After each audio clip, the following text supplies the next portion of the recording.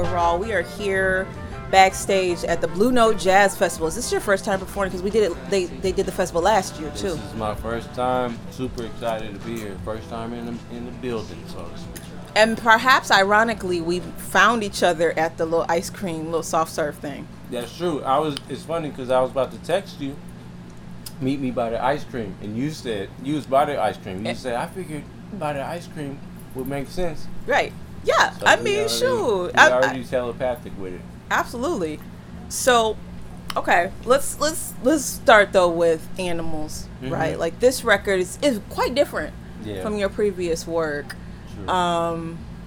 Tell me about like what was going through your mind when you decided to take this direction, because I mean I reviewed it for the NPR New Music podcast, and we really enjoyed the record. Yeah, I heard it. Okay. Thank you. Thank you absolutely, for doing that. absolutely. And thank you for like really thinking on it. You know what I mean? Like going like trying to decipher what's happening. You know what I mean? Right.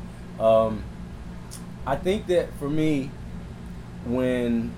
oftentimes when I'm making music, it's like I throw something at the wall, and it's like perfect. You know what I mean? You like when that happens, I have this kind of spontaneous composition kind of brain, and I'm always thinking that like you don't have to overthink it. You can flow, blah blah blah. Then you can edit forever. But when the pandemic hit, and after, you know, when you're trying to make songs after, during, and after all that period, I was going like, man, like I can't make something that's just some new music. Like the world is too intense for just some new, more good music. You feel me? And so I made a ton of songs, a ton of sketches, a ton of verses that I didn't like, and I just set the bar really high for what could pass, and it had to be something that I guess grabbed me by the heart. And so that was kind of the parameter, and that's why it just kind of spun the way it spun. So you also had a lot of like cool collaborators on the record. So how did you make those decisions about who you wanted to work with for the project? I think that there's two sides of it. I mean, part of it is just I'm living life. You know, it's like who I'm crossing paths with. You know, so I was out in Seattle a lot more.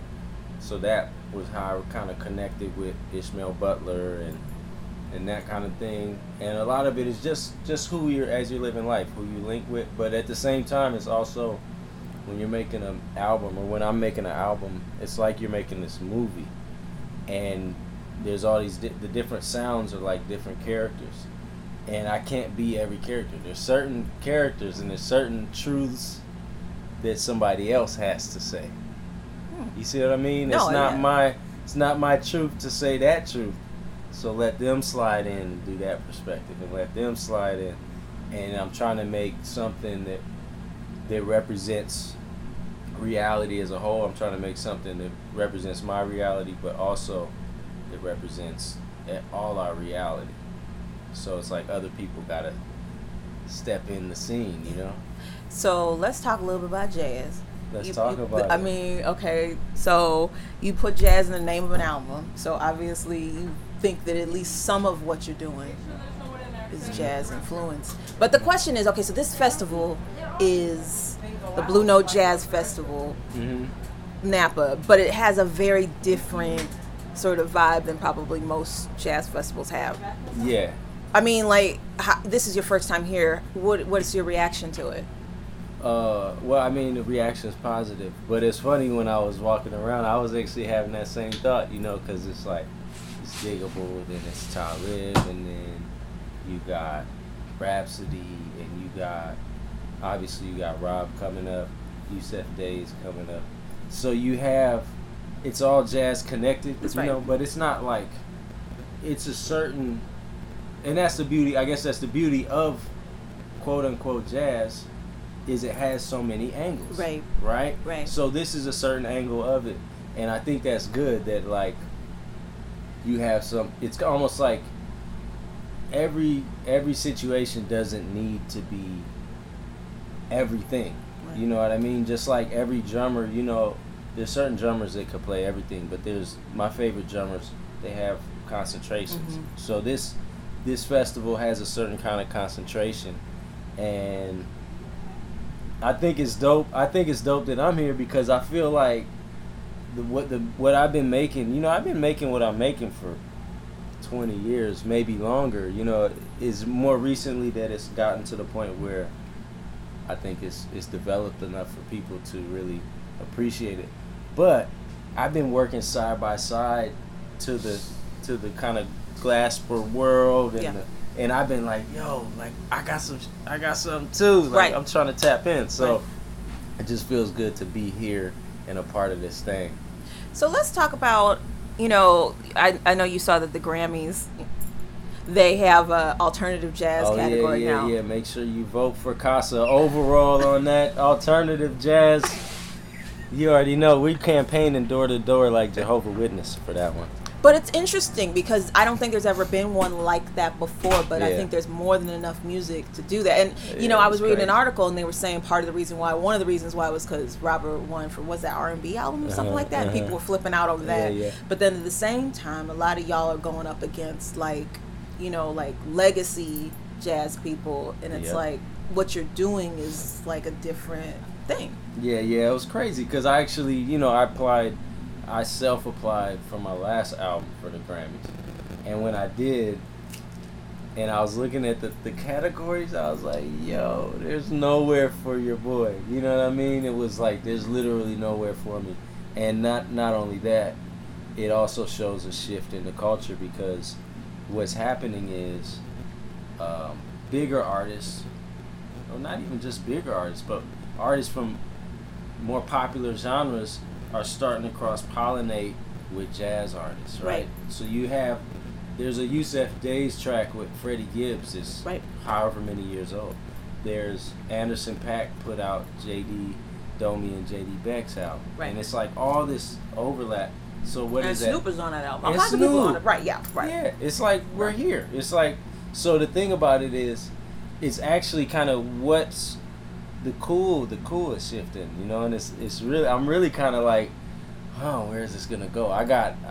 There's positive things about it, and there's also like, I'm a little worried because I'm like, I don't want this thing to become microwave popcorn here, you know what I mean? Like where it becomes like, oh, you want to make a hit, get some jazz drums and do the, you know what I mean? We got to keep the canvas thorough, you know what I'm saying? I hear that, but then at the same time, I think, you know, there's a generation of people who fell in love with jazz because it was played alongside other stuff, like on the radio and in the clubs and like, you know, like Donald Byrd, people like that, like those artists that were playing in the 70s or whatever.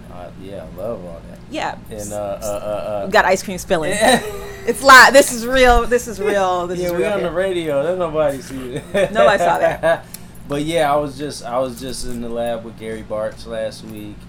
Donald Byrd, Herbie, all of that, and yeah, and but I mean, I guess what I'm trying to say is that all of those cats that made that music were super thorough in their craft, you know what I mean? And then they made that. Right, that's true. And so I'm just saying, you know, I just want to keep the super thorough and the craft part activated. Yes, I get what you're saying. So we can keep because I also think jazz should almost be like it's like black intellectual music, it's black spiritual music, like it's also black party music. And it is. You know what I'm saying? Like it's got all of those legacies in it. It's got all of that. But I'm just saying that sometimes the lack of popularity gives us a space to really like that's true work without I gotta make sure this is a hit. You know what I mean? Like when there ain't nobody in the club. But you also want people our age to be like, I love jazz. It's true. And feel like that is their music. Yes. So I think like the good thing about a festival like this is somebody who doesn't necessarily have a lot of knowledge of jazz is going to get exposed to a lot more jazz than they might. Like they came to see Digable Planets, they came to see Nas, they came to see Mary, they came to see Chance. Right? Or maybe maybe Robert, but they stay for the, you know what I'm saying? Stay for the pie. Absolutely. Yeah, and I'm not. Of course, I'm not. I'm just yes anding you. Yeah, it's yes and. Yeah, and I agree 100%. And also, all of those people you named, like those are all, like for sure, great minds. You feel me? Like most of those people help formulate me as a person. You know what I mean? Like straight up. And also, I mean, you know, jazz being used in like R&B and hip hop obviously has such a long legacy. You know, I remember when that Digital Planets record came out. Same. That was right. Yeah. That was a whole like mind flip. I mean, it had, obviously jazz had been sampled, Tribe Called Quest, and all these other people, but there was something about that one though. It was different. The jazz was in the front. It was in the front, and it was the brand too. It was the brand. Like it was like, cause I grew up in a household where the living room was piano and drums. I was born in the crib, so we were music kids. So when we saw that on TV, we was like, oh, this is our time. We're here now, you know. And that was, my brother bought that CD, and I bought Hip Hop Hooray, and that was our first CD purchases in life. So that album formulated me a lot, man. So what's next for you? Well, I'm touring until like December. This has been the longest run I've had, you know what I mean? And my girl's mad at me. I'm going home tomorrow. It happens. We go get some time. Yes. I'm trying to, you know, get back in the lab and start cooking some tracks. I think that one thing about touring and stuff, you have this energy, and I feel like I could go and just crank out some stuff now because the energy's flowing. And in the past, I might would take that for granted, but I think it's like, keep that thing flowing while it's flowing. So for me, you know, make more tracks, do more shows, come up with some other t-shirt ideas. I actually got a couple little like book ideas I'm working on. I mean, you gotta get that merch table popping. Pop. It's important. I mean, as we know, right? Like that merch table is crucial. Yeah. And you know, it's just like, I just want to be able to keep doing this. You know, like I said, my heroes are cats like Gary Bartz and Billy Hart and people that are doing it into their 80s. And that's all I want to do. I just want to be healthy and to continue to be able to do what I love. And in order to do that, you got to break even. Yeah, that's true. We're not even talking about balling. You got to at least break even. So come to the show, y'all. And visit the merch table. And come to the merch table. I'll sign it all. 91.1 FM, Chicago's urban alternative.